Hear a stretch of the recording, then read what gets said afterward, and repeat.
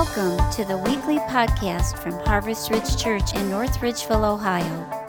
Our heart's desire is that you would grow in your love and devotion to Jesus Christ, and that these messages will strengthen your daily walk. For more information about our church, visit us on the web at www.harvestridge.net. So why don't you tell pigs a secret? Because they always squeal. Why don't cows wear flip-flops? Because they lactose.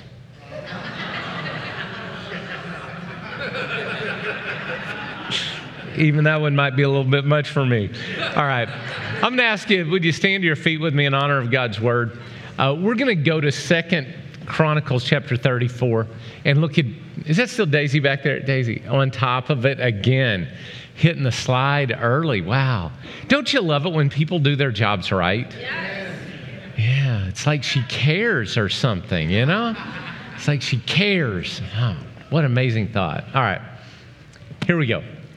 Now, I do need to make note of this. I am reading from the ESV today. I'm trying something new, all right? Would y'all allow me to try some stuff? In my devotions, I'm reading the ESV, and I sort of like to hang with it. I'll probably go back to NIV real soon. I may try NLT real soon. Do you know that all these translations, they're valid.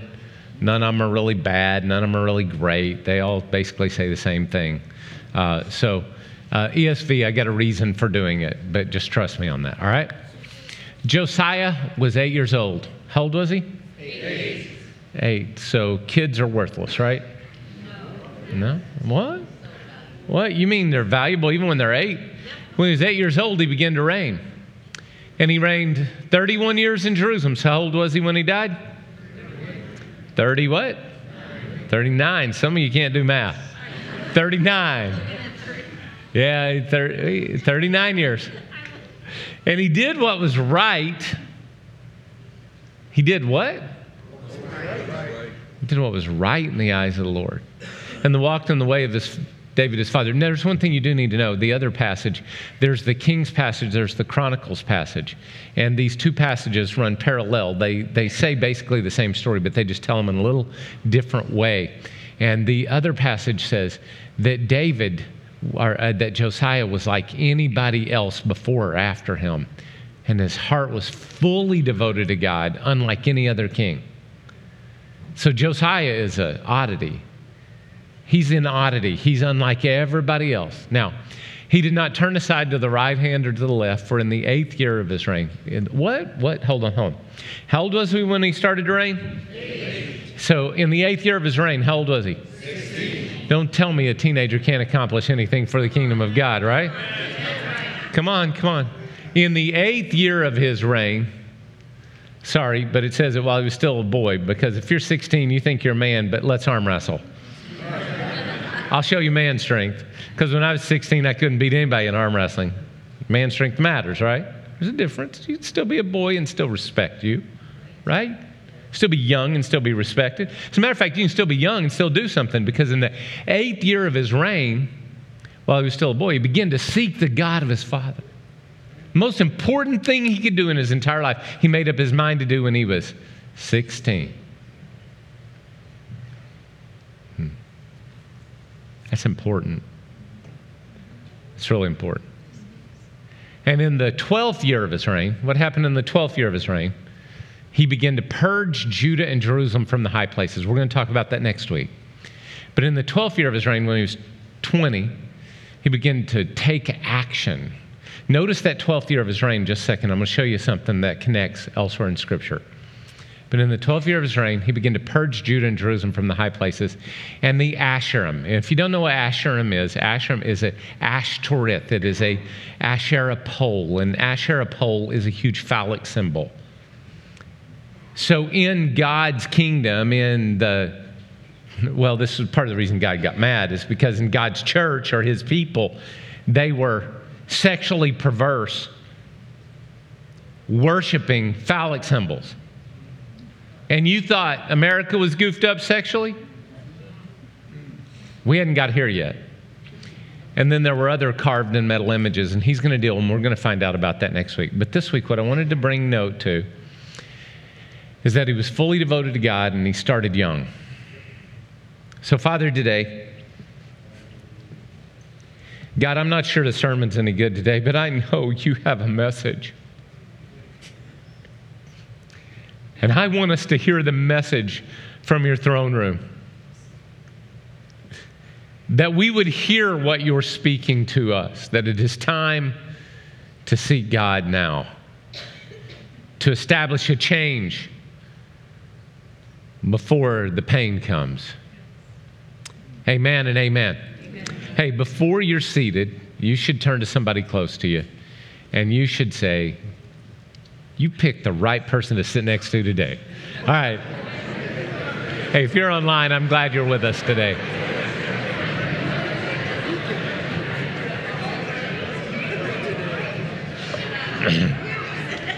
So I wasn't able to make it to church last week.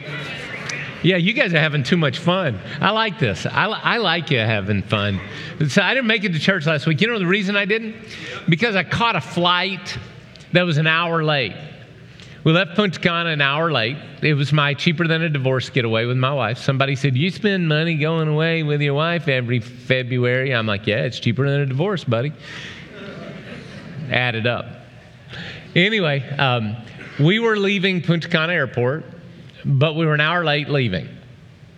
And then we land in Fort Lauderdale, and we sat on the tarmac for 30 minutes waiting for a gate to clear up, because apparently just because you land a plane doesn't mean they have any place to put it.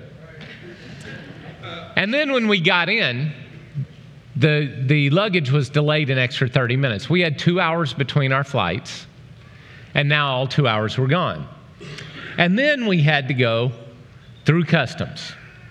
And customs, there were 9 planes they backed up at the same time, so you can imagine what customs was like. So 2 hours and 40 minutes after our arrival, well, after our planned arrival, 30 minutes late, I'm dragging my bags finally through to recheck them. If you go through customs, you have to recheck your bags. As you go to recheck your bags, you're then turn around, you go through security, and you go back and try to get on board the plane, because you got to go through customs before you can catch your next flight.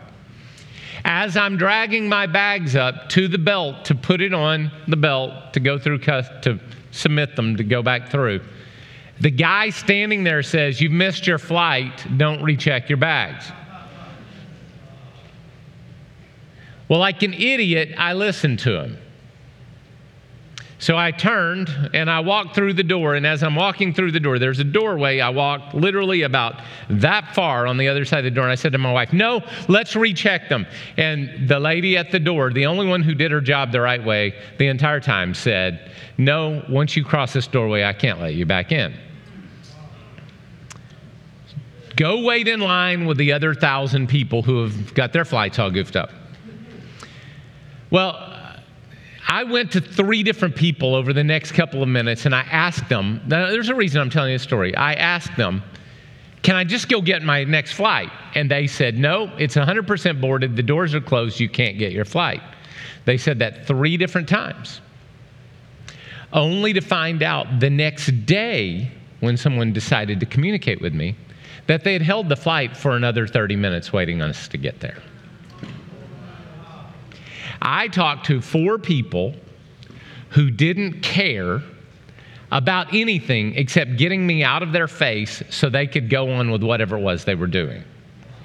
So I had to rent a car because the next flight out of Fort Lauderdale wasn't until Tuesday. So I had to rent a car and drive all night long to get to the other side of the state so I could fly home and try to get some stuff done last week. Now, I'm not complaining about the scenario. I want to make a comparison out of the scenario. Do you know anything about Home Depot, for example? Do you know that the average person that works for Home Depot at the front desk is empowered by the higher-ups, by the CEO? They are empowered to make decisions, and I don't know the exact dollar amount. I think it's around $50. They can make a $50 decision for you as a customer without consulting anyone, because they're empowered to make a decision because they're told you're to care for the people that come through the door rather than do what Spirit Airlines did and just push me off to someone else. What kind of church do you want to be? What kind of Christian do you want to be? Do you want to be a Christian that actually cares for the people that you meet every day? Or do you want to be a Christian that just sort of whatever's the easiest for it, you push off? I'll tell you the kind of church I want us to be. I want us to quit being a church where the pastor does all the work. And I want us to be a church where the people in the pews are empowered by God to make decisions that make eternal differences in people's lives. I want you to be a representative of Jesus Christ with power, more than just look at a screen, make a decision that you don't care about. I'm going to ask you to start being a person that cares about not only you, but those around you in the next generation. I'm tired of being a pastor. I am really tired of being a pastor. I want to be the leader of a movement. I want to be a leader of a movement. Actually, I want to get out of the way. I don't even want to lead the movement. I want the movement to take over. And I want you to be so in love with Jesus and so in love with your world that you act like a crazy radical all the time because you love Jesus so much. Yes, let's go. All right. Now I got to back up. I got to talk to you about why I'm telling this message. So I thought I had a slide for this, but I don't. So this will help you understand. The children of Israel, they had basically three 400-year terms we're going to talk about. They spent 400 years as slaves in Egypt, right? You remember that? 400 years slaves in Egypt. Then they spent 400 years during the period of the Judges. Read the book of Judges sometimes. It's a messed up book, all right? Some of you don't know what I'm talking about. A guy kills his own daughter, all right? It is a messed up book, all right? There's a girl cut up for, 400 years. And then at the end of that 400 years, there's a third 400 years. And that third 400 years of Israel history is when the kings happen. That's King David, starting with Saul, David, Solomon, on through. Actually, something happened at Solomon that was significant. The kingdom divided and it split into two. 11 tribes went with Rehoboam, with Jeroboam, and one tribe went with Rehoboam. And they split here about 80 years into the kingdom. Why does that matter? Because this is a 400-year time period. And this 400-year time period after they split, just a few years later, about 250 years into it, the kingdom of Israel ceased to exist because the Assyrians overran them, killed everyone, took them all away, all right? Then something happened, right? So we're at this point. We're at the end of this 400 years where the Babylonians are going to come. They're going to destroy the temple. They're going to take captive anybody worth anything out of Israel, and they're going to enslave those who are left in Israel, and they're going to basically put an end to the kings and all of that. It's going to come to an end, and right before it comes to an end, right here, there's a king named Josiah. That's the guy we talked about. Now, it's key to understand that we're right at the end of this third time period. And the reason we're at the end of this third time period is because Babylon is about to destroy it all. And Josiah becomes a good king, the last good king, the best king, happens right before it all ends. Now, why does that matter? Well, you and I still have a faith. Our faith somehow survived. The faith in God somehow survived this decisive, destructive moment. How did our faith survive this decisive and destructive moment? Well, it survived because, are y'all ready for this?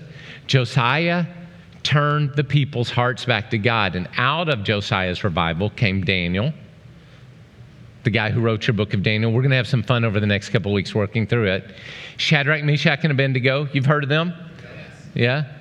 How about this guy? There's another guy named Jeremiah. Listen to this. Jeremiah chapter 1, verse 1 and 2 says, the words of Jeremiah, to whom the word of the Lord came in the days of Josiah, the son of Ammon, the king of Judah.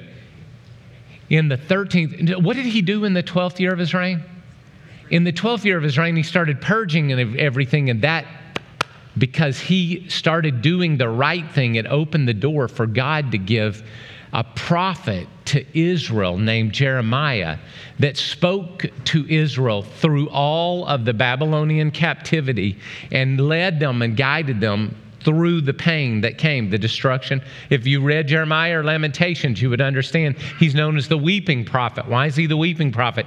Because he is mourning the loss that's going on in Judah during his time of prophesying. And when did Jeremiah begin to prophesy? Right after Josiah did the right thing. Now, here's sort of my premise, and I want you to hear this. If we want to raise up a Daniel generation that's faithful to God in the middle of the crisis of this world, then we have to have a bunch of Josiahs decide to do what Josiah did to give the foundation and the footing so that we can raise up Daniel, Shadrach, Meshach, Abednego, and Jeremiah. Are y'all following me? All right, good. Well, then let's talk about that. It was a couple of things that came out of the Babylonian captivity. They redid church. They couldn't do their worship the way they did it before. So have you ever heard, like Jesus went into a synagogue, and while he was in a synagogue, have you heard that? Anybody ever read that in the Bible? Jesus went into a synagogue? Do you know synagogues did not exist before this moment right here in Israel's history? They had to re-envision a way of doing worship. How did that happen? It came out of the reforms of Josiah. They were so committed to God, they were going to find a way to worship, whether it was the way it was supposed to be or not. This is sort of cool, isn't it? It's history, but we can learn something from history and apply it to today. If we're going if we're going to raise up a Daniel generation that'll be faithful to God in the middle of the crisis that I believe that's coming, then we need to follow the Reformation and the revival of Josiah. So that's what I want to talk to you about today. What would that look like if you were fully, completely committed to and sold out to God? If you were, not the person next to you. If you were so devoted to God that you would do what he says, when and how he says it, what would it look like if you were to live that kind of life? I guarantee you prayer times would be embraced by more than 4 or 5 people in this church. I guarantee our next gen ministries, we wouldn't have to twist people's arms to get them to serve next gen. You would gladly, there would be some of you that God would speak to you to do something with next generation to raise up a Daniel generation. There would be life group leaders that wouldn't just simply, some of you have biblical knowledge and experience with God, and you just sit on it. You don't lead a life group, and you don't teach anybody, you don't train anybody. You just sort of, oh, it's mine, I've done my work. No, your work's not done until you're dead. That's right. Keep going. What would our individual lives look like? We would study the scriptures. We would pray. Saturday morning when we gather for prayer here at 8:30, can I reissue this challenge? I would encourage you, if you call Harvest Ridge your home, would you take a Saturday morning once a month and join us for prayer at 8:30 up here in the chapel? Every month, I ask you to take one Saturday morning and join us for prayer. And then there would be a personal striving for holiness. We would want to do what Josiah did, and that's to get rid of the idols and get rid of the sin that's in our lives. These are things that I think we'd want to. And by the way, can I talk to you about that for a second? This past week, man, I was doing so good. I was following Jesus. I was praying, reading my Bible. I wasn't thinking bad thoughts, and then all of a sudden, out of nowhere, something goes through my head. Anybody ever had that happen? And I spent like an hour, the next hour, fighting with this stuff in my head. And some of you get condemned that you don't live perfect. Do you know Jesus does not ask you for perfection? He asks you for direction. You know what that means? Holiness is not about you being perfect. It's about you choosing to pursue Him. Holiness is not perfection. It is direction. It's the fact that your mind stays committed to Him all the time. All right. Took a long time on that, but one more thing I want to say about raising up a Daniel generation. Parents should be living the example of Christ for their kids. We live in a bicycle helmet, helicopter parent, mask-wearing generation where we feed kids screens and TVs all the time to make them passive instead of dealing with them. And one 25-year-old girl who works with kids said this, and I thought it was a good enough quote to literally put on the screen for you. This is what she said: "We're spending our time protecting our children instead of preparing them."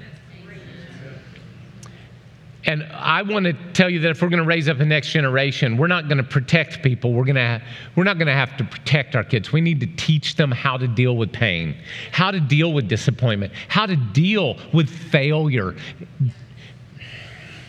Keep preaching. I'm trying. I really am trying to preach here.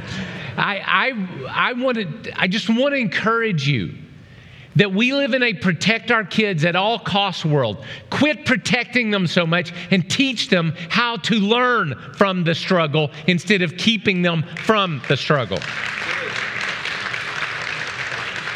I'm concerned. I wrote this down word for word in my notes. I'm concerned for Generation Z because they haven't been taught how to deal with pain. All right. So can we agree that what I think we need is I think we need a Josiah-type revival. A personal revival where we love God, where we're fully committed to Him, where we raise our family to follow and serve Jesus, and where we are a witness of the life and love of Jesus to the world. So there are 6 dimensions to Josiah's revival. I'm going to cover 3 of them this week. Next week, I'm going to cover the next 3. And the first one is these are going to come straight out of the text. This tells you how hard I work on my sermons. They all start with a letter R. They're all 3 words with the letter R. Y'all ready for this one? The first one is, he repaired God's house. He repaired God's house. So his initial concern was for the repairing of God's house. We read about that in 2 Kings chapter 22, verse 4. Go up to Hilkiah the high priest, that he may count the money which has been brought to the house of the Lord, which the keepers of the threshold have collected from who? Collected from the people. And let it be given to the hand of the workmen who have oversight of the house of the Lord, and let them give it to the workmen who are at the house of the Lord, repairing the house.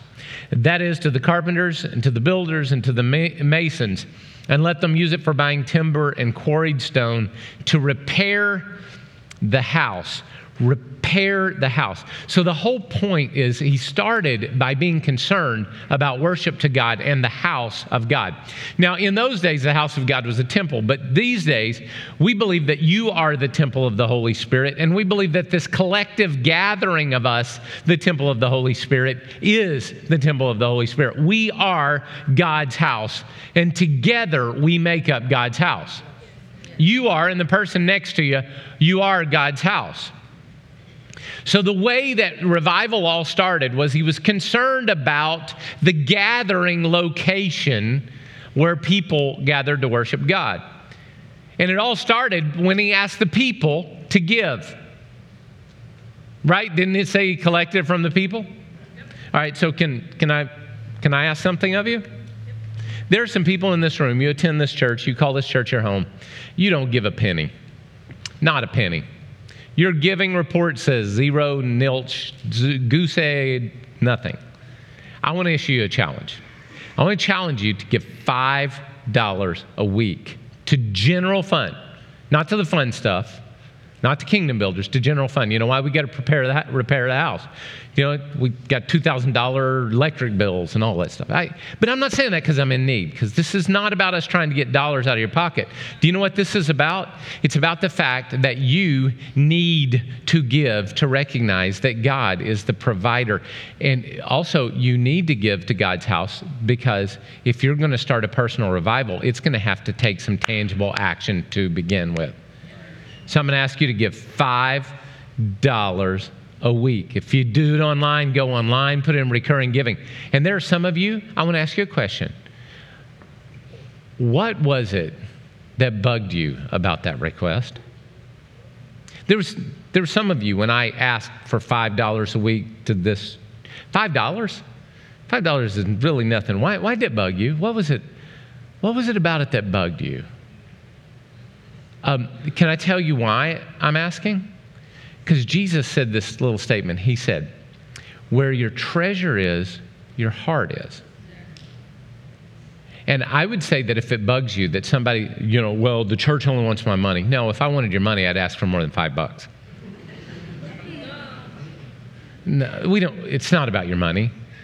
It's about you taking a tangible statement that you love God and you're devoted to Him and you want to do something about it. And if it bugged you, I'm going to ask you to just search your heart, and I'm going to ask you, did it bug you because you love money more than you love God? Just asking a question. I'm not accusing. I'm asking you to search your heart. Does it bug you because you really don't want to make that kind of commitment? Because if you do that, then you have to really say, God, I put you first.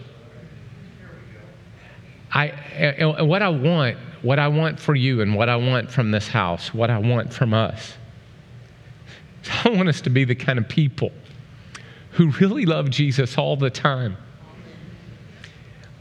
All of us. Not just part of the time, not just what's convenient. $5 isn't going to kill you. Come on, you waste more than that on fries at McDonald's. Oh, there are some of you, you're like, well, only $5? What's the matter with you? Come on, that's not giving. Well, I tell you what, we can steer a moving car, but I can't steer a parked car. Let's do something, all right? So I issue you the challenge, all right? Can I say that revival always starts with a commitment to God's house? Always. In Hebrews chapter 10:25, it says, not neglecting to meet together as is the habit of some, but encouraging one another.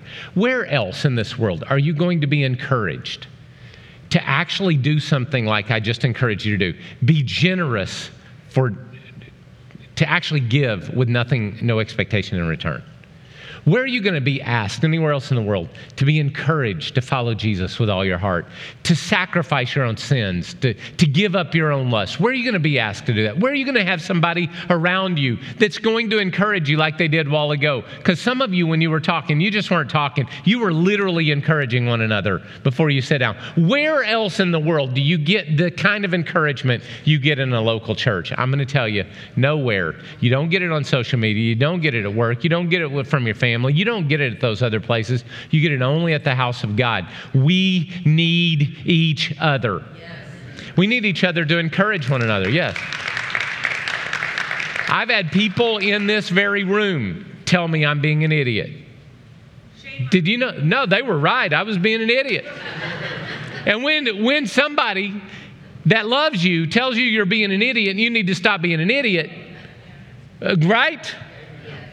Are the people at work going to do that? You shouldn't talk about your wife that way. They're not going to do that, but you know where we will do it? Here. Do you know why? Because this is an encouraging place, not just to encourage you with what feels good, but what is good. Yes. You don't believe that? 1 Timothy chapter 3:15 says God's household, that's this place. That's us gathered together, not this building. That's us gathered together, which is the church of the living God, the pillar and foundation of truth. Where are you going to hear truth? You're not going to get it from social media. You're not going to get it from the news, trust me. Fox News proved that recently. You're not going to get... Y'all didn't hear about that. I'm not going there. You're not going to get the truth out there. Where are you going to get the truth? Where we gather around the Word of God and the truth of God's Word. And don't tell me you can be a good Christian and not come to church. When I was a kid, we used to catch catfish. Anybody ever catfish? Yeah, we caught a bunch of them. My dad trot lined, and that's 1,000 hooks set out in the mud, and you catch the catfish. And you can take an old catfish, you can take them off the hook, you can throw them in the boat. And he'll lay in that boat, and he'll lay there and breathe and breathe and breathe and breathe and breathe and breathe for hours, literally for hours. The catfish will live for hours outside of the water, but I'm going to tell you, if you leave him outside the water long enough, the catfish will die. Do you know why? Because it's not the environment from which he gets life. He's got to be in water to get life. And if you're a Christian, you're a follower of Jesus, you can't be outside of the church. You can't be outside of the gathering of believers and stay alive. It will be, you may survive for a while, but you're going to die eventually. And I want you to live. That's why I say, let's go back and let's honor the church again. Your children will not thrive outside of God's house. Your children will not thrive outside of God's house. I hear parents say they don't want to make their kids go to church. Your 8-year-old says to you, I'm not going to take a bath this week. I'm not going to brush my teeth this week. What are you going to say? You're going to say, get your butt in there and get a bath like I told you to, right? It's funny to me, you care more about the body of your child than you do the soul of your child. You'll force them to do what's right with their body, but not with their soul. Why would you let your 8-year-old go a week without bath? You wouldn't it? Why would you let them go a week without God's Word? You shouldn't. And don't just tell them to come to church. Bring them. Get your butt up and get here. Hey, I'm preaching to the choir a little bit because I want to tell you, do you know the average person comes to church 1.7 times a month now? 1.7 times a month. Do you know what that means? Man, when I was a kid, I used to go to Sunday school, then I go to church, and then I go to Sunday night, then I go Wednesday night, and then I go to Saturday night youth with my parents. I was at church all the time. I think I lived there and I stayed at my house occasionally. And you know what's happened? We have lost something in our culture because there's not a reverence for God's house anymore. All right. One other thing I want to say. At age 40, your kids won't be playing AAU basketball, but they'll still have a soul. Yes. All right. Second thing he did was he taught them to respect the Scriptures. First part of his revival is he repaired God's house. Second of all, he respected the Scriptures. Because there was emphasis on the house of God, the Scriptures were discovered. It happened this way. 2 Kings chapter 22, verse 10. Then Shaphan, the secretary, told the king, Hilkiah, the priest, has given me a book. And Shaphan, so they found the book. They started working on the church, and they found the book. And they said, Shaphan read it before the king, and when the king heard the words of the book of law, he tore his clothes. Why? Well, notice what the king did. As soon as he heard the word, he said, hey, everybody else got to hear this too. So he read 2 Kings 23. Then the king sent all the elders of Judah, Jerusalem were gathered to him. And the king went up to the house of the Lord, and with him all the men of Judah and the inhabitants of Jerusalem and the priests and the prophets and all the people, both great and small. And he read in the hearing the words of the book of the covenant, which had been found in the house of the Lord. So there was a hearing of the word of God by Josiah, and then Josiah immediately said, the rest of the people got to hear this too. I have a problem. I was at a meeting this past week, and one of the pastors there told me that we're having a hard time getting credentials candidates for licensing in the Assemblies of God. We're having problems with them passing the basic test because their Bible literacy is so low.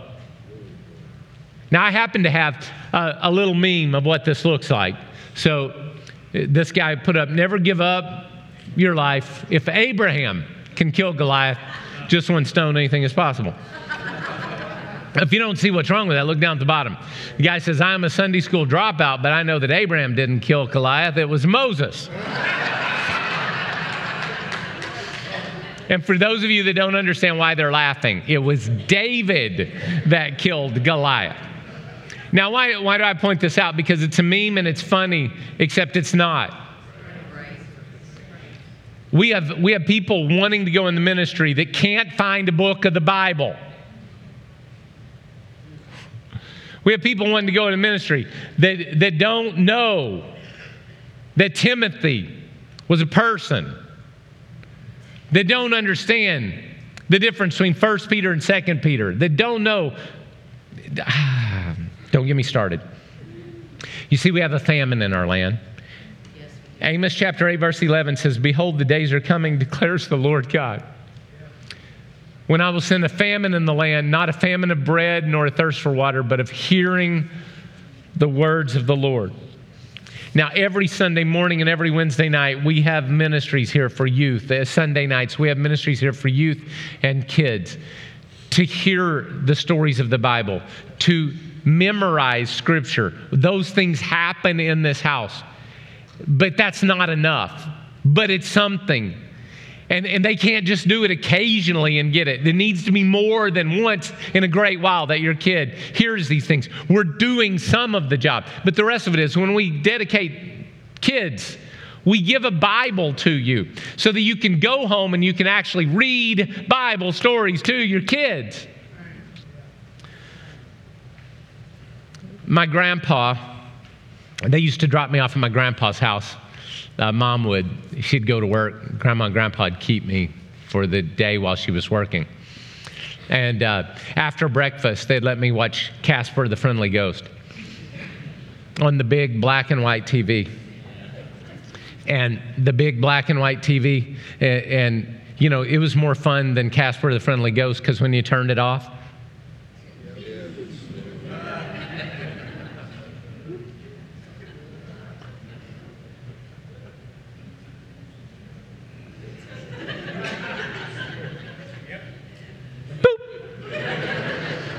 If you don't know what that is, that's the picture on the screen. It took that long to turn it off. It was more entertaining.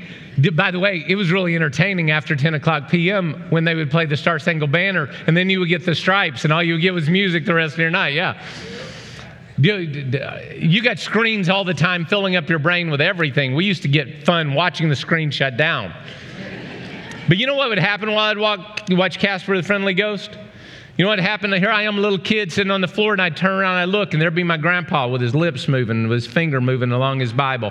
He'd sit there for hours reading the scriptures. You know what my dad did? My dad taught himself to read with the old King James Bible on his lap and a dictionary beside him, and he would move along and his lips would read as he read the Bible. It was generational. From my grandfather to my father, one day I'm teaching myself Greek. I'm reading the Greek New Testament out loud, and I guess I was reading a little loud, and one of my kids walked in the room. I said, "I'm sorry, I'm making too much noise." They said, "Dad, you've been doing this for 20 years. What I want to tell you is that you need to value the Word of God in your life and pass on that value to the next generation. And if all you do is read the Bible verse of the day, which is one verse, you're not learning the Word of God. It needs to be read in context. It needs to be studied. Get you an NIV study Bible. Read a chapter a day. Read the notes. Learn something. Don't simply... We have a famine because we're just not paying attention to the Word of God. And it disturbs me. So one of the things we did in my household is we would memorize Scripture. Dinner table, we always made an effort to dinner table every night. We were sitting down at the dinner table and we would memorize. Well, it just happened at this time, we were memorizing Philippians 2:3. Do nothing out of selfish ambition or vain conceit, but in lowliness of mind consider others better than yourselves. Right? Okay? So I'm reading this, memorizing it, our kids. And then about 15 minutes later during dinner, we're having World War III at the table. Me and my wife and one of my children are at war. And the child is not right. And my 3-year-old is sitting in a high chair. My youngest is sitting in the high chair. And out of nowhere, in the middle of the conversation, I don't know what she was thinking, but remember, I've got a kid that's acting out of selfishness and not good, and me and my wife are arguing with her, and about that time, out of nowhere, my 3-year-old says, "Selfish ambition." I just want you to know that the Word of God has power if you'll hide it in your heart and you'll do something with it. The last thing I want to say is they responded in humility. I'm going to make this fast, all right? I'm going to read for you the response. It's 2 Kings chapter 22, verse 13. Go inquire of the Lord for me. This is Josiah now saying, hey guys, all you men, and I'm going to list the men's name in just a second. All you men, go inquire of the Lord for me and for the people and for all Judah concerning the words of the book that have been found. For great is the wrath of the Lord that is kindled against us. Remember, they're about to lose everything. It's about to fall apart right now. For great is the wrath of the Lord that is kindled against us, because our fathers have not obeyed the words of this book to do according to all that is written concerning us. So Hilkiah the priest, a male, Anakim, a male, Akbor, a male, Shaphan, a male, and Asaiah, a male, went to Huldah, the female. A question I get around here all the time is, women pastors, what's the matter? The Bible's all against that. Really? I got 5 guys right there going to ask a woman to speak the word of God to them. If you're reading the Bible that obscures and keeps away a lady from being able to minister the word of God, you're not reading the whole Bible. So she's the wife of Shallum, keeper of the wardrobe. She now lived in Jerusalem in the 2nd quarter, and they talked with her. And she said to them, thus says the Lord, the God of Israel. Tell the men who sent you to me, thus saith the Lord, behold, I will bring disaster on this place and upon its inhabitants. Did that happen? Yes, in just a few short years. And all the words of the book of the king of Judah has read, because they have forsaken me and made offerings to other gods, that they might provoke me to anger in the work of their hands. Therefore, my wrath will be kindled against this place, and it will not be quenched. But to the King of Judah who sent you to inquire of the Lord, thus you will say to him, thus saith the Lord God of Israel regarding the words you have heard, because your heart was penitent, because you humbled yourself before the Lord. This is the Josiah generation, because you hear God's word, because you act on it, because you repent, because you say, I'm going to do what I can. When you heard how I spoke against this place and against its inhabitants, that they should become a desolation and a curse, and you have torn your clothes and wept before me, I have heard you, declares the Lord. And because God heard Josiah, Daniel became Daniel, Shadrach became Shadrach, Meshach became Meshach, Abednego became Abednego, Jeremiah became Jeremiah, and the word of God continued because they decided to seek God then.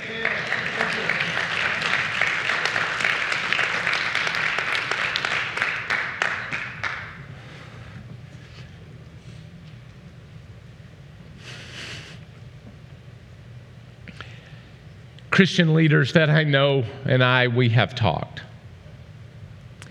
And the stats are all saying the same thing. America is becoming a post-Christian environment. We used to have a moral majority, as immoral as it was. And that moral majority is now gone. And the things that you hold as valuable and worthwhile, the things that honor God, the things that are true, that are right, that are pure, and that are holy, are now disregarded by this world. And you are beginning to be looked at as a hater and as someone that is filled with small-mindedness and arrogance. And this culture has turned on you, and it will continue to turn on you. The days of the destruction are at hand.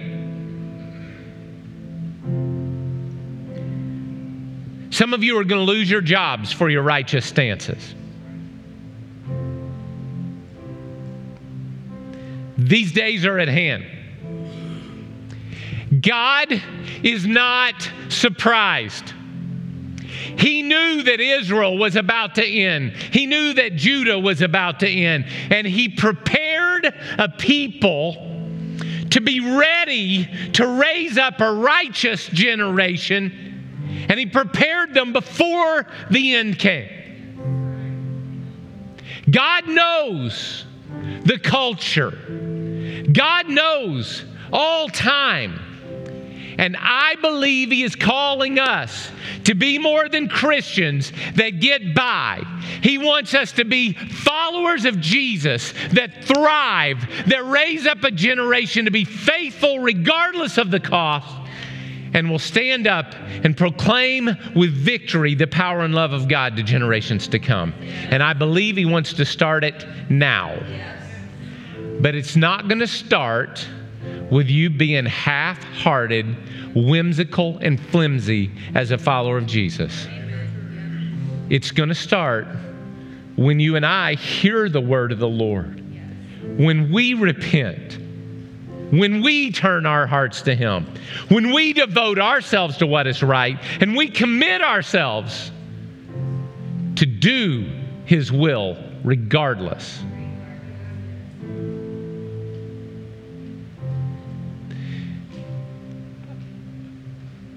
I want to end the service one way, but I think the Holy Spirit told me to end it a different way.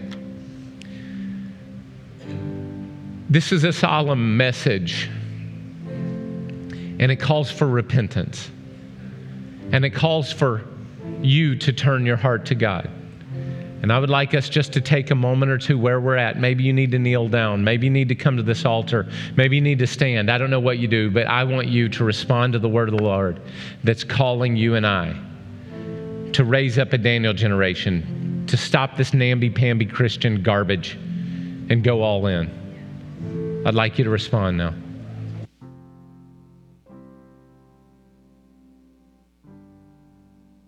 Father, we respond with repentance for our sins and for our hearts that have sought the pleasures of this world. We respond by asking you to give us a pure heart and clean hands that we would serve you. that we would be devoted to you. We pray that you would hear our cries of repentance and that you would raise up for us a generation that would survive, and not only survive, but would thrive through the struggles of the coming years. God, would you help us to be a people who are truly devoted to you and truly care and truly give life to every person in our world. We ask it in the name of Jesus. In the name of Jesus, we pray it. With your head so bowed, I want to ask a question. If you're here in this room and for the first time God has spoken to your heart, and you know that this is the first time you want to respond, you want to say, Jesus, I want to go all in for you. And that's you, and you want to repent, and you want to turn to him, and that's you right now in this room. Would you just lift your hand really quick? I want to pray with you right now. That's you. You've heard, yes, yes, yes, there are others. Yes, today is your day. Come on, it's all in for Jesus right now, right now. Yes.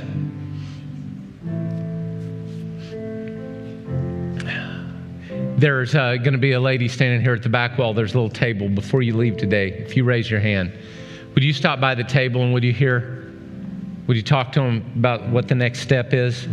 What your next step needs to be? I want to pray a prayer for you right now. Jesus, I pray for every person that just raised their hand. You heard the confession of their heart. They made you Lord. And I ask you, Jesus, that there would be life that would fall upon them in the name of Jesus Christ. God, your people were made to thrive. Let them thrive in your goodness and blessings, I pray. Amen. Amen. Now, we've got something going on really cool. We've got some people that are going to...